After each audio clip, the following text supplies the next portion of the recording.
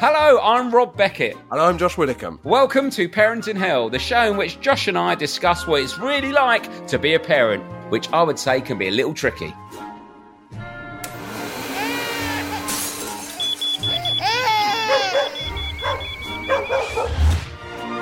So, to make ourselves, and hopefully you, feel better about the trials and tribulations of modern-day parenting, each week we'll be chatting to a famous parent about how they're coping. Or hopefully how they're not coping. And we'll also be hearing from you, the listener, with your tips, advice, and, of course, tales of parenting woe. Because, let's be honest, there are plenty of times when none of us know what we're doing. Hello, you're listening to Parent in Hell with... Georgia, can you say Rob Beckett? Rob Beckett. And Josh Widdicombe. Josh Widdicombe. Well done. That sounds a bit Bromley, that does. Not far off. Romford. Where's that? Essex? Where Steve Davis is from, isn't it? Yeah, Barry it's the same Hearn sort of and people accent. like that. It's basically the same people that left East London went to Romford, and the people that left South East London went down to Bromley Way. Right. People in Romford will argue it's still London. People in Bromley will argue it's still London. It sort of is, but it sort of isn't. Who cares? This is my 2.5-year-old daughter, Georgia. George, put that down. George. That's what people in Romford will call Georgia when she's been a bit naughty. Oh, that's good. I'm getting an image now. They listened 4 to 5 months ago. Gone back and listened to every episode. Fucking right and all. Yes, I have recently started commuting into work again, so try and save your podcast to keep me entertained on the days I'm travelling in. Keep up the good work and thank you for bringing some laughs into my week. Ashley from Romford. How are you, Rob? Big up Romford. Big up the Romford Massive. Big Johnny Fisher. The Romford Bull Army. There's a boxer from Romford. No, there's a boxer from Romford who's doing really well, a prospect. And his dad, Big John's famous on TikTok. You should do a collab with him. Oh, I'm not going to do a collab. He goes, Bosh. That's his one. What's a collab? Bosh. Basically, you team up with someone else. Together. Yeah, and then he says Bosh at the end of everything. You could say Josh at the end of it. Josh. Yeah, you'd love it, Josh. Once you get into it, you can share your ideas, you and Big John. A Bosh. Well, I'm still working on my ideas. I'll give them to you on Tuesday. He nicked the Bosh from Tom Skinner from The Apprentice. Anyway, so getting a bit Essex heavy. How are you? All right, I'm excited because you've got a new feature idea for the show. Yeah, well, I think it's really good, this. Okay, so basically, I think what's good about this show is we're really honest and talk about stuff. And especially with like mental health stuff, people go, you've got to talk, just talk. But sometimes just talk is quite awkward, isn't it? Because you don't know where to start. So I thought this is a good way to sort of have that message of being open and talking, but in a fucking interesting way, rather than some really annoying, people are just a bit worthy, aren't they? And it just gets a bit boring, where it actually needs to be entertaining, even if it is for a good cause. So here's this, right? Okay, this is when... This is when in your life has there ever been a moment where you think, do you know what? If a therapist walked through the door now, it'd be perfect timing. Okay, so hear me out, but not a really bleak moment. Everyone gets really down. If your parents passed away, you feel down. That's grief. That's not you having a bit of a moment. That's just your body experiencing a feeling, an emotion that you have to process. Blah blah blah. So it's just like strange behaviour. For example, once I was trying to drive to my brother's house in Coulsdon, and I got lost in Croydon in the one-way system, and I was a bit late, but they were indoors. It didn't really matter. It wasn't like someone was waiting at a platform or something. And I got so angry, I started crying and punching my steering wheel. And I'd argue the problem there isn't Croydon. Yes. Yeah. Yeah. Do you know what the problem was? Did you ever get to the bottom of that main issue? I'm still working that out. But, the first step is accepting there is an issue, Josh. And so at that moment, if a therapist got in the car with me and went, "You okay, mate?" That would have been the perfect timing. So, when you had that panic attack. This happened at one time. Was it recently? No. This was years ago. I was only like 17, but it was the first time I think as a sort of semi-grown up, I really realised that there were certain emotions I wasn't dealing with properly. This isn't about Croydon. This isn't the same way, when the guy in the outdoor gym started having a go at you and you went, "This isn't about the gym, is it?" Yeah. But when you had a panic attack in that train station, was it King's Cross? Yeah. King's Cross, yeah. And what was that, to remind the listeners? Was it on the toilet floor or something? It was, toilet floor of the first class lounge, just to be clear, because I just done live at the Apollo. I had to get to the Leeds to do a tour show. Yeah. And so the production company, because Live at the Apollo come in late, they'd got me the tickets up so that I could enjoy the toilet floor at King's Cross. It's cleaner though, to be fair, the first class lounge toilet. Do you know what? I'd really recommend it. If you're going to have a panic attack on any floor, that is the one. And yet, there is an argument that wasn't about Live at the Apollo. Yes, or your gig that night. And if a therapist had walked in and went, "You're right, mate," then that would have been the perfect time. I've locked the door here, mate. This is unacceptable. I could talk to you through the door. Also, how much money are you making as a therapist? This is the first class lounge, mate. They earn a lot.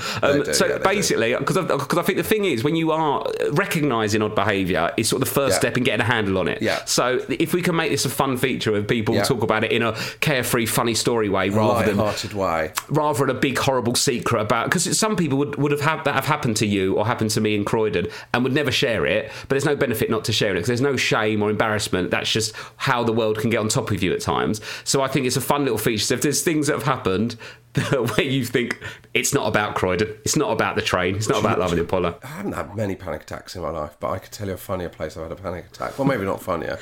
Well, it depends. On a peloton. On a peloton? During the peloton? During a peloton class. But your heart rate must have been through the roof. I was honestly, mate. Burn so many calories. Little tip, if you're feeling really stressed, a peloton isn't a way to burn off the stress, it turns out. If anything, it's a way to double down on the stress. Yeah. If your heart's working too hard and you're getting hot. I was like, I can just pound this out of me. I'll just get on the peloton and I'll just kind of work this adrenaline out of my body. But what I did was doubled down on the adrenaline. Also, it really affects your stats if you suddenly stop pedalling for a few minutes because you're having a panic attack. But I think that's the least of your worries, isn't it? And then you get more stressed about that. It's a vicious circle. Well, that's the problem with cycling, isn't it? It's just a loop. Especially when you're still in your garage at the end of the garden, facing your house and all your responsibilities, pedalling to nowhere. So I think that's quite a good feature. So it doesn't, it's sort of like, doesn't have to be with parenting, but it can be. If I was to give anyone any advice on that as well, just on the panic attack thing, the Calm app I've been using recently is fucking incredible. Oh, really? I was stressed coming back from the last leg last night because my main reason for stress was because we now film it in Hammersmith and it takes so long to get home. And I was just like, I can't believe it's 12 and I'm not even out of West London. But then I did 10 minutes on the Calm app and I basically fell asleep in the car. It was incredible.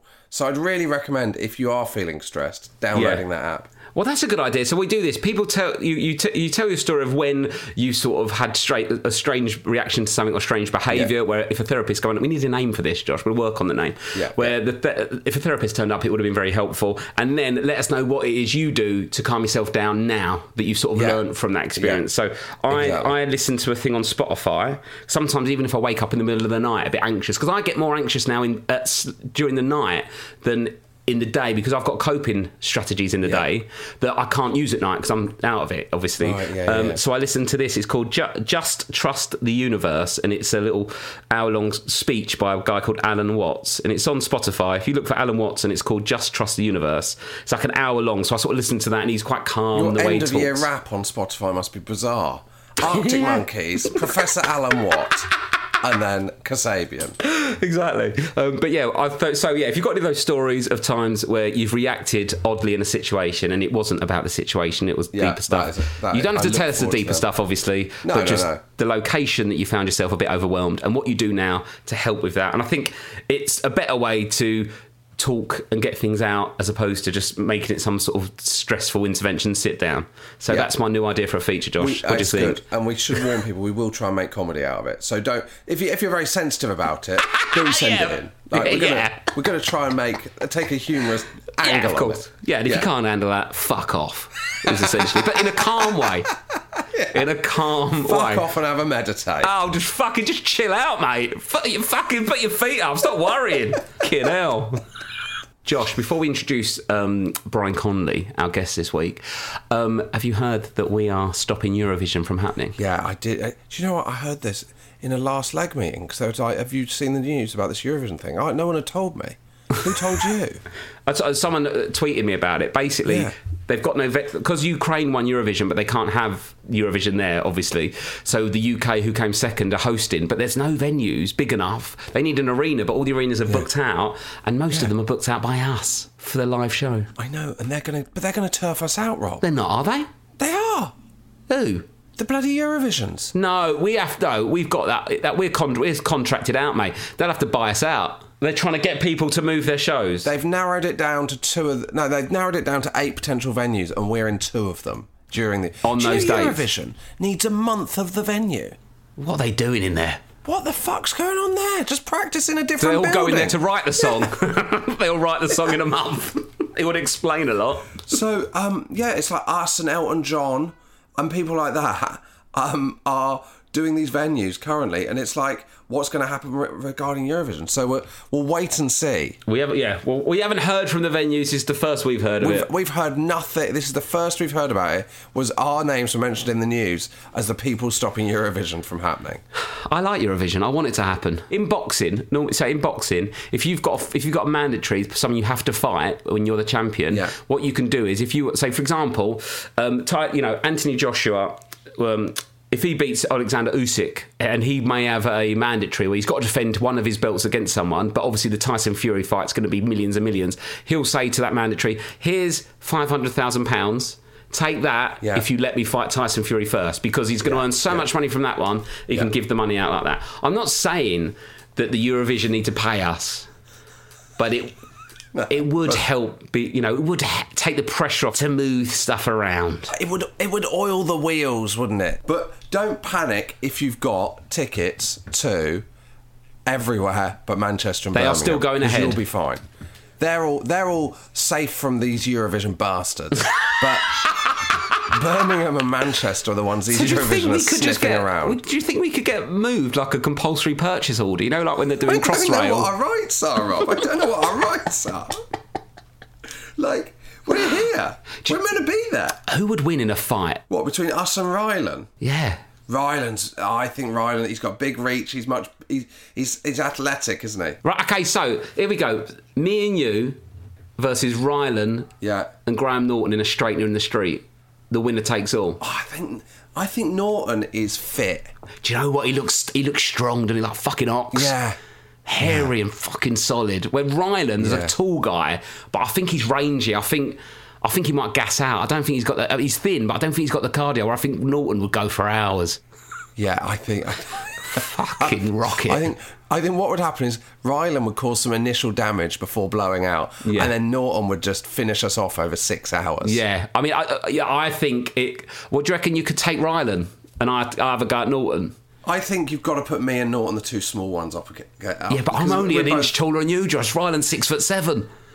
And he wears heels. I'll never reach him. I'll have to bite his ankles. Do you know what? I'm going to make an offer. I'm going to make an offer to Eurovision now. We will step aside if you let us be those ones that they cross to read out the English scores. Yes, please, we'll do that, and we'll find another date. So if we have a fight, or chuck us a load of money. No, we won't do it for that. We won't do that. It's just the scores. I'm spear tackling Rylan, and then I'm ground and pounding him. The only way I'm going to beat him is on top, on the floor. Yeah. And how are you taking on Norton? I think... Well, I suppose I've just got to make... I'm younger. So you've got asthma, though. I'm probably faster. Yeah, I've got asthma. But... what? Yeah. So I think I just stay on my toes and in and out. In a fight, would you have an asthma pump sort of round your neck like a necklace, or in the pocket, or just to the side? What would you do? I'd have it in my mouth instead of a gum guard. So it'd constantly be in my mouth. Yeah. And then if someone punched me, I'd just get a blow of Ventolin from it, so it'd actually be positive. Perfect. Okay, well, sounds good. Well, Eurovision, get in touch. We'll have a straightener with Rylan and Norton. See who wins. In the O2, Indigo O2, on some sort of bare knuckle boxing event. Anyway, Josh, it's time to introduce Brian Conley. Well, Rob, do you want to give him the big build-up? One of the best comedians this country's ever produced, all-rounder, family entertainment. Your hero. One of my heroes. I saw him as a kid. He's still as funny now as he was then. He's doing panto all through Christmas, which he secretly plugs the whole way through his interview, which I do respect. But Brian Conley, father of two, and a very, very funny man, and a good bloke. This is Brian Conley. Welcome to the podcast, Brian Conley. I'm very excited about this, Brian. I've got moist. I'm very excited. And I would like to apologise for my visual thing that you're seeing. Yeah, you've got a line down the screen. Well, do you know what? You say apologise. We just had the classic mute problems on Zoom. Yeah. And when you were speaking, we couldn't hear you. And your face was so funny, I thought he's doing a bit. This is him doing like a kind of I'm built for comedy. Yeah. I've even got the comedy screen. Let me point out to the listeners, Yeah, when we were in lockdown, just before lockdown, we bought this computer. Whopper Chopper does the old fingerprint. You haven't got to do anything. But we never realised the blooming. So there's a crack. You've got a line down the middle. Oh, in the camera, yeah. No. So, but I'm doing the one shot, and my next door neighbour come around because they got a good computer, and we couldn't get it on. So I'm in the middle there of this, the great big sort of 20 by 20 screen with this blooming thing. And you're right, I do. And people only when I was walking down the street, they're going, "Yeah, all right, Bri." Yeah, I should take a photo of it so we can put it online. That line down your head. I've got it perfect. Well, you've made it here. So, Brian, how many kids you got? Let's start off with that. 2 kids. I have 2 girls. I've got Lucy and Amy. Lucy is, as you just saw, because of my age, she's helped me get on this podcast. In fact, I have to say, this is the very first podcast I've ever done ever in my life. Really? Oh, wow. Amazing. Yeah. Here we go. I've done radio. You see, what's the difference between radio and podcast? Tell me that one. That we don't have to play a song. We can just babble on for as long as we want. There's no time restraints. No bosses as well. There's no man telling us what to do. But we can say things like bum and poo. Yeah, whatever you want. Yeah, I'm going to say it now. Fuck. I just said it, man. I've never ever said it. I think there's people out there going, I can't believe it. It's going to get in the papers and everything. Did you work clean then, completely, basically, all your stuff? Yeah. You had to. When I was doing my show, I had a joke where, I had to say, I wanted to say bum, and I was not allowed to say bum. And no one, and I can't believe it, like now, everyone can say fart. You can say fart in pantomime.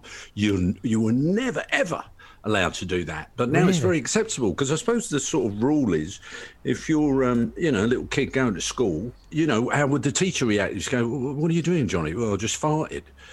So that was always the times rule. had changed. But then you also did have a TV show where you pretended to play the violin with your cock out. Well, no, there's underlined that people worried that my penis had a nail on the end of it. No, it was my finger. I had the full song. I still do it in the main act. If I have to say, it's probably the best visual in the world. This whole it's unbelievable. The song "The Devil Went Down at Georgia," and when I hold the bow with my finger, that they have that rock where the whole audience just go forward like yeah, it's so good. The trouble is I can never follow it. So I'll do it, and he always takes me ages to get the blooming thing on. So there's this hiatus where I'm sort of trying to get the thing on. Anyway, so what were we talking about? My kids. Yeah, your kids. Yeah, so we'll get the sort of gushing stuff out of the way, but I've always loved all your stuff. We said on this podcast that Rob saw you, and that's was in his Butlins, kind of when I was in a kid. Butlins. How old have you been, Rob? I can't remember. It was you were doing a routine where you sort of had a pretend baby in a buggy, and it was crying, and then all the Dangerous Brian stuff. I remember watching that on the telly, having the VHS and things like that, and we all watched it as a family and absolutely loved it. And that's my ideal comedy is when you can watch it with your nan, your brother, your auntie, everyone, and everyone finds it funny. But yeah, it's an absolute hero of mine. So very excited to be doing this, Brian.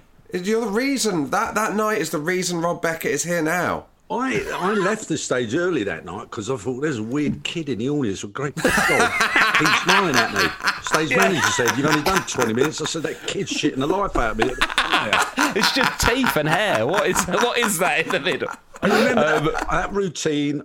I never ever throw one prop away. I love props. I love visual comedy. I think visual comedy goes right across the board, young, old. You still got that pram then? Still got it up in the loft. Because what happens was the baby used to come out. I had the baby made. It was the ugliest baby ever. I used to do a couple of baby jokes. Then I put it in there, and there was a very popular song that "We Are the World, We Are the Children."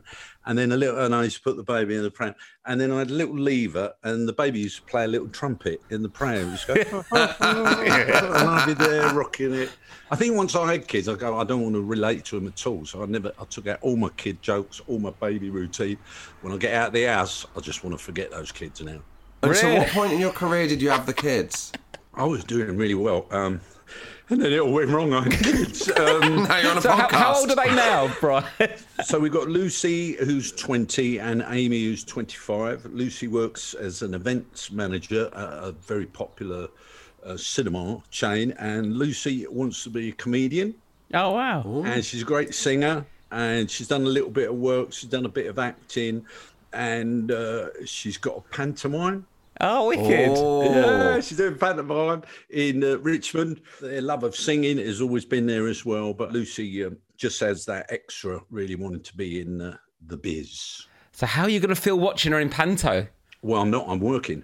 The trouble is, Anne-Marie, my lovely wife, will have to decide which one she goes to, because we start rehearsals the same time and we finish at the same time. And where are you? Where's your panto this year? Is it Woking? Is it Woking? Yeah, thank you very much, Rob. I bet I would have ended up in Worthing or something No, like it's that. Woking. Cinderella, Brian Conley, Cinderella, 2nd of December through to 31st of December. Mate, no, listen. Buy tickets now. No, From 13 all that. quid. Oh, that's got... If you're going to go and see Panto, you've got to go and see Brian Conley, Cinderella, surely. Well, how old are your children now, guys? Mine are 6 and 4. I reckon they really enjoy it. I'll have to bring them down. They are panto age. And what about you, Josh? And mine are 4 and 1. One, obviously, yeah. Sometimes if I've got friends like that, I sit them right at the back. That's where the baby sort of kicks off. Oh, there's no way I'm bringing the baby. No, I'm going to come down this year. If you're at Woking, it's not far from me. I'm telling you, you will love it and you'll go, oh my God, this is unbelievable. It's huge. It's a big, big show. And I always say it's like one big variety show. When you say Cinderella, that's just the skeleton to hang on as much comedy as possible. And and I always say, give me the first week full and I'll take care of the rest. It's word of mouth. It's making them cry with laughter. And I love panto because it ticks all the boxes, because you've got your pathos, your comedy, your dancing, your acting, your ad-libbing when you've got the little kids up at the end, which I can wangle because, you know someone in it now. So when you come, I will get you. How do you think your children will react to being part of, this is that little bit right at the end where I talk to them and we do something like, I Am the Music Band, or no, what is it? Old MacDonald Had a Farm. How will your children react to being on stage? Well, I brought mine out on stage when I did Southend Cliffs, and the elder one is quite shy, and then the younger one spoke a little bit and stuff. So I think they'd go out, but the younger one would probably talk, and the older one would just clam up. She sort of like always lets the younger one go first and do it. Well, we're going to find out. And what about you, Josh? I think my daughter, who's 4, would. I think she'd panic. But you must have that all the time, because kids are you must have loads of techniques, right, for dealing with kids. You have to. I want the quietest kids. Well, I get the usherettes to choose them. I will not be responsible for that because there could be fights. We have 4. Well, all I want is 4 little kids, and I want the quietest kids in that room. I don't want the mad ones. Yeah. And I just want them looking sweet. And then, of course, you never know what they're going to do, So, but the audience love it. It is. You can throw everything at a pantomime, but those kids at the end. And I wanted to say, as I've got older, I don't push for any comedy. I just let it happen. And I think more than anything, as a parent now, all I want to see is that child having a lovely time. Yeah. And that means more than anything. Yeah. People always say, but it is true. It's educating little kids into the excitement of live and being in the here and now and putting your iPhones out the way. And I say to them, do you know what? When you go home, you're going to all talk about this. You're going to be sitting in the car talking about it. And do you know why? Because you've shared this experience. You've shared it. You've put your phones away. And it is something, as you well know, guys, it's addictive, that live. Yeah. Well, that's what I still remember. That I was only 4 or 5, but seeing you and like that being made to laugh with other people in a big room by someone on stage with that light on them, I was mesmerised by it. And you don't really forget that kind of thing if that's especially the kind of thing you're into arts and the theatre and stuff. But no, it's amazing. And did you have your children come and watch you from an early age then? Well, they both were. I got them in the show. With pantomime. Amy is wonderfully talented, but she's never quite had that confidence to get out there. Lucy is slightly different. I think Amy takes after Anne-Marie, my wife, and Lucy takes after me. But Lucy desperately wanted to be part of it. So I had you don't have it now, but they used to have little teams of the babes. So you'd have 10 little kids that would be part of it. And I got her to be one of the babes. And she would learn the dance routines. But I always had another costume made because I've heard of people that, yes, they're 10 kids. They take one out while the celeb's daughter or son could do it. And then that poor child that was left out, obviously, because they didn't have a costume. But I went, no, I want an 11th costume. I want everything in 11s so that little Luce can dip in and out. And then right at the very end, when I spoke about the bear, the fairy would come out and we'd get Lucy, when she was tiny, and Amy would do this, say about, I don't know, like about 3 or 4. And she would come out with the fairy with the bear and give it to the child who's a similar age. And then I would go to Lucy, I go, hello, what's your name? She'd go, Lucy. And I go, how old are you? She would go, I'm 3 3/4. And I go, have we ever met before? And she'd go, no, Daddy. You know, I've always had the kids around. You know, the dressing room has been their home, and especially in pantomime, and even right now, up until this year when Lucy's going to be doing her pantomime, she's been there. She's always been there, and they both have. You know, they've grown up in theatre, and when I've been in the West End in shows, when I was in the musical 9 to 5, I played the sadistic, sexist boss, and in the end of the first half, I get captured by the 3 girls that work in the office. They take me back to my house and tie me up, but they realise that I'm, you know, I'm into S&M and all that. So they put me in this rubber bleeding costume with the ball, all chains. Anyway, so this is the end of the first half. All through the second half, I have to wear the same costume. So in the interval, when I'm there for a year and a half, you know, I'm sitting there with my daughter having a cup of tea in the dressing room, dressed in all this gear. And she took a photo of me and she posted it on Instagram where you go, you know, bring your kid to work day. And you got me sitting, I totally forgot you were there for a year. You forget you're sitting there in a rubber costume. You know? It just becomes so normal. Yeah. I mean, what was it like though? Like when you had your kids about 20 years ago and stuff, and your show was on ITV, and at that point, telly was getting millions and millions of viewers, way more than it does now. So it must have been difficult. The school gates where like kids loved you. Like I loved you at that age. I'm a bit older than your daughters, but what was it like for them? You know, with their dad being like the famous funny guy. Dad was dad. You know, they grew up with it, so they didn't know any different. But I made a conscious decision.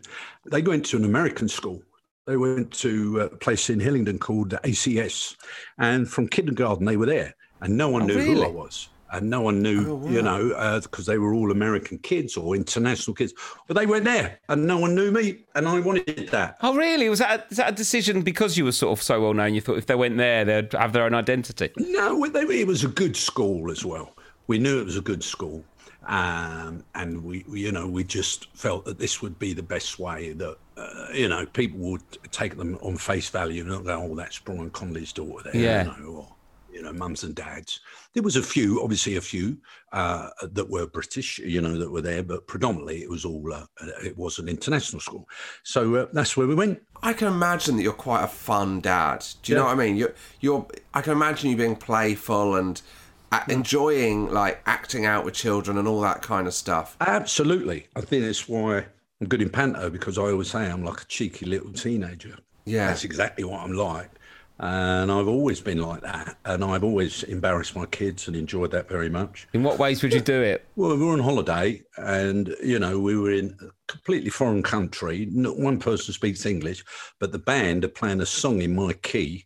We're at the bar, and they've got a little 2-piece sort of little and I'm going, I know this one, and they go, Dad, don't, and I will get up, and I will sing, and I'll work the crowd, and all that.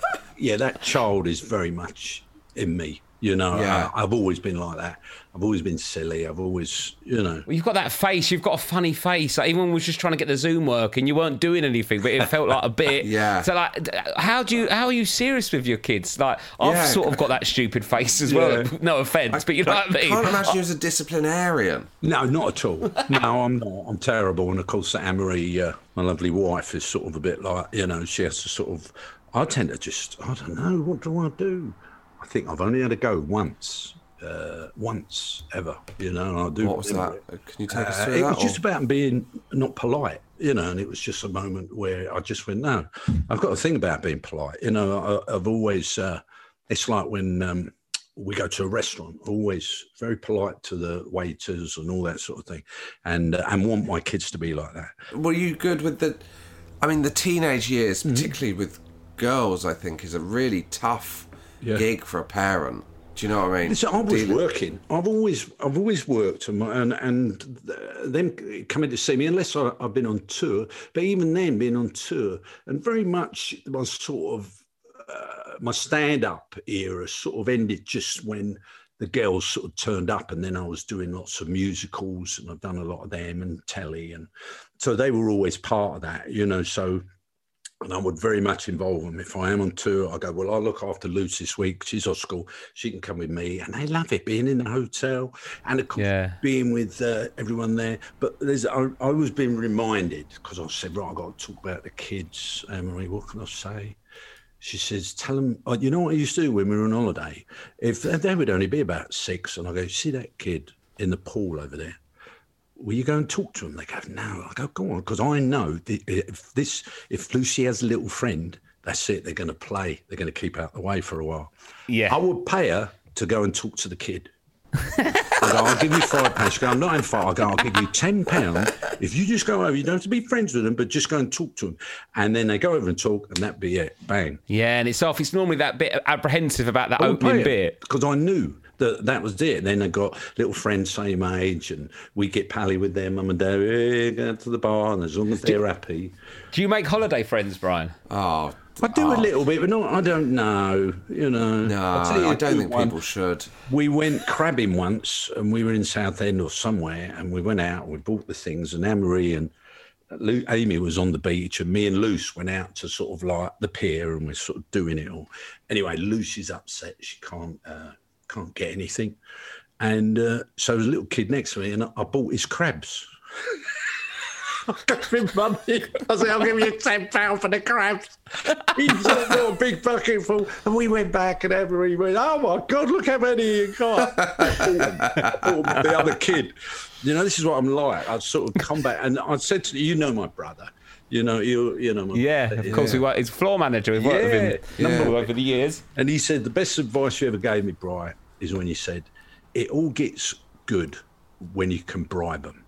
Once you can bribe them, that's it. Your worries are over. You've got that sleep deprivation, those early years and all that game. But then as you get a little bit older, and maybe you do the little star thing on the fridge where, you know, you need, I'm going to take 1 star away. No, well, you're not going to get Father Christmas one. Like, oh, no, you can't do. Oh, you're not having those sweets because you didn't.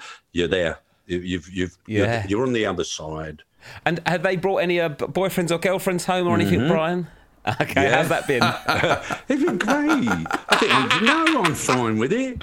I mean, psychologically, the first time, it might, obviously they're a bit older now, so but like when they first start dating, I think it's a tough first thing to deal with. And like after a couple of years, and there's been a couple of different people, you sort of just get used to it. But the first time. Look, you can moan at them about maybe drinking too much or, hey, don't take drugs and all that, but this is very much part of the circle of life and things moving on, and you need to find out what you need to find out, and I, in no way I'm going to, be upset. I mean, you don't want them coming in, I don't even want to explain what you'd be worried about, but you don't want that. But I think we can guess. But Amy has got a lovely partner now. Dash, who's a lovely guy, and they just, seem so happy together, and that's what you want. That's all you want at the end of the day. Is for them to be happy. But it must be the bit when if they bring someone home when they're like 16, 17, and they're the bloke's a knobhead or the girl's a knobhead. You know they're a knobhead. Your wife knows they're a knobhead, but you just have to let them find out that they're a knobhead. They never ever brought anyone back because they were worried. They knew that I would say something, and I'd drop them in it, or I'd say something embarrassing about something that happened years ago. They never, ever. In fact, my brother was the same. My young brother, Al, would never, ever bring anyone back because he was always worried that I'd say something. Not have a dig or anything, but just I always put my foot in it. Yeah. Or just break into song. It's that kind of thing. Well, of course. And so what was it like the first time they did bring someone? Well, the first time is really a lovely guy called Dash now, and Amy's 24. And before that, I was aware of people, and Anne-Marie was aware. But Dash is the first one that's been back and been welcomed into the family. You've got to. You have to. That's part of, we did. Everyone has to. And so you're very, you've got to find my iPhone. Right, where's she? What's she doing? Go and find my iPhone. Oh, we're all right. We're okay. Don't let her get the train home. No, no, she's got to do Uber. No, don't let her. No, it's too late to get the train. Yeah. And all these sort of things. But really, you have to let them go, because that's it. That's part of it. And as long as they're around, they need to grow up, but they're around, and you get them home, and we're a very close family. Anne-Marie's got a very close family. Me and Anne-Marie have been together 31 years. Oh. We've been married 25 now. So, and that's not bad in showbiz, let's be honest. But I am a family bod, that's my world. People say, what do you do? This family for me, it's going to the cinema, it's going out for meals, it's getting us all together at weekends, things like that. So that's been very important in my life. And when did you find that, like, you've got more time on your hands now? Do you know what I mean? There's that period of whatever, 10, 12 years or whatever, when it's just parenting. And what did it feel like when you came out of that? Did you feel like, I think a lot of people come out of that, they're like, what do I do now with this time? Josh, do not kid yourself. It doesn't happen. It does not happen. I swear on my life, I'm not doing it for comedy or anything. It doesn't happen. I used to think that when I was younger. I go, they get older, they drift away. No, they don't. They're around all the time. Or you've got other problems. Oh, we need to sort out. We've got to sort out my car, or my tax returns. It doesn't. No, that doesn't happen. Yeah, you basically get 3 boilers that you have to sort out. It's like in films, but when they drift away. No, they're there. They love it. They've got 3 meals, washing machines, everything's working here. Mum does the ironing, And then they have kids and need babysitters. Yes, that's it. I see it doesn't stop. It doesn't have an it's not like bye-bye. They go off, And were you excited about the prospect of grandchildren? And they're a bit young now for it, but as they get older. Yeah, no, absolutely. I mean, I am, of course. Sort of that's another part of it. Yeah, I've never really thought about it, but it would be lovely to be a grandfather, granddad. Was it difficult when they were born because you were so busy there, that part of your career? When Amy was born, I was really on top form, and Brian Conley's show was getting 12, sometimes 15 million people, and people never even give that a second thought at the time. Like EastEnders was getting 30. They were getting. You could not touch the soaps. They were all getting 25, 30 million. So anyway, Amy's it's just about to be born, and we get rushed to the hospital and all that game. And then she's there. And it was like a war zone. I thought I'd just be up the eating end, just going, go on, love, push. No, it was all like, I was really involved, and it was all happening. And then when Amy come out, it was like this blue blob. It was sort of, I don't know if it was scary. It was really scary. And I was now aware that they take them over to like this weighing thing, and then they put a little tube in their mouth and go, and then everything comes out because they don't hit them on the bum anymore. And that all comes out, and then they start crying. So the baby is all blue, and it's all over there, and I'm so worried. I'm going, is it okay? Is it all right? It's very quiet. And they're going, yeah, don't worry. I go, no, please tell me, is it all right? And the woman turned around with Amy and went, it's a puppet! No way. No, I'm not joking. I swear on my mother's life. I swear on my life. No. That is incredible. I know. But it would just remind listeners that many, many moons ago, my catchphrase was, it's a puppet. Which I'm reminded of every day for the last 35 bet. years. Oh, wow. On the birth of your child, though. You don't need your catchphrase then. It was blue. And they were all over there, busying around. Okay, is it all right? And then another time when Amy was 6, and we were at a pizza restaurant, and I had my baseball cap on and my glasses, and we were having food. She went, Dad, can you take your hat off? And I went, yes. She said, can you take your glasses off? I went, yes. And she stood up. She went, everybody, this is Brian Conley. I'll never forget that. And you want the absolute truth? What happened next? I swear on my life, this is what happened next. Sat down, ate a bit of pizza, choked on the cheese and spewed up all over a plate. Then I had to pick the plate up with all the sick on. Oh my and go to the restaurant. So there you go. That's being a parent. And then one time we were at a hotel, and the pool area was quite some way away from our little apartment on the hotel. And we had Amy in this sort of like a nappy thing that you could go in the pool with. It's like a waterproof nappy. And we're sort of looking at her, me and Emma, oh, God, look at that lump. Look at that lump. Oh, God, she shit herself. Oh, bleeding now. Oh, we've got to go all the way back. I went, oh, don't worry. And so I went to her, you know, she was sitting by the pool, and then I put my hand down, grabbed the poo, put it in my pocket, and then went over to the shower, you know, by the pool, and then I'm squeezing my pocket to get the the poo to sort of dissolve in my pocket. I thought, what the fuck, what am I doing? This is being a dad. I'm on the telly every night. I'm squeezing shit out of my pocket now. Oh my God. Oh, one last question that we always ask. Is there one thing parenting-wise that Anne-Marie does with the kids that annoys you, but you don't say it, you just swallow it? And if she was to listen, she'd go, yeah, that's a fair point. Is there one thing you clash on with parenting? Do I really want to drop myself on a shit in any way whatsoever? She's so good with them. She really is. And that's it, really. My only gripe is we've got a walk-in wardrobe and I've got the back of a chair.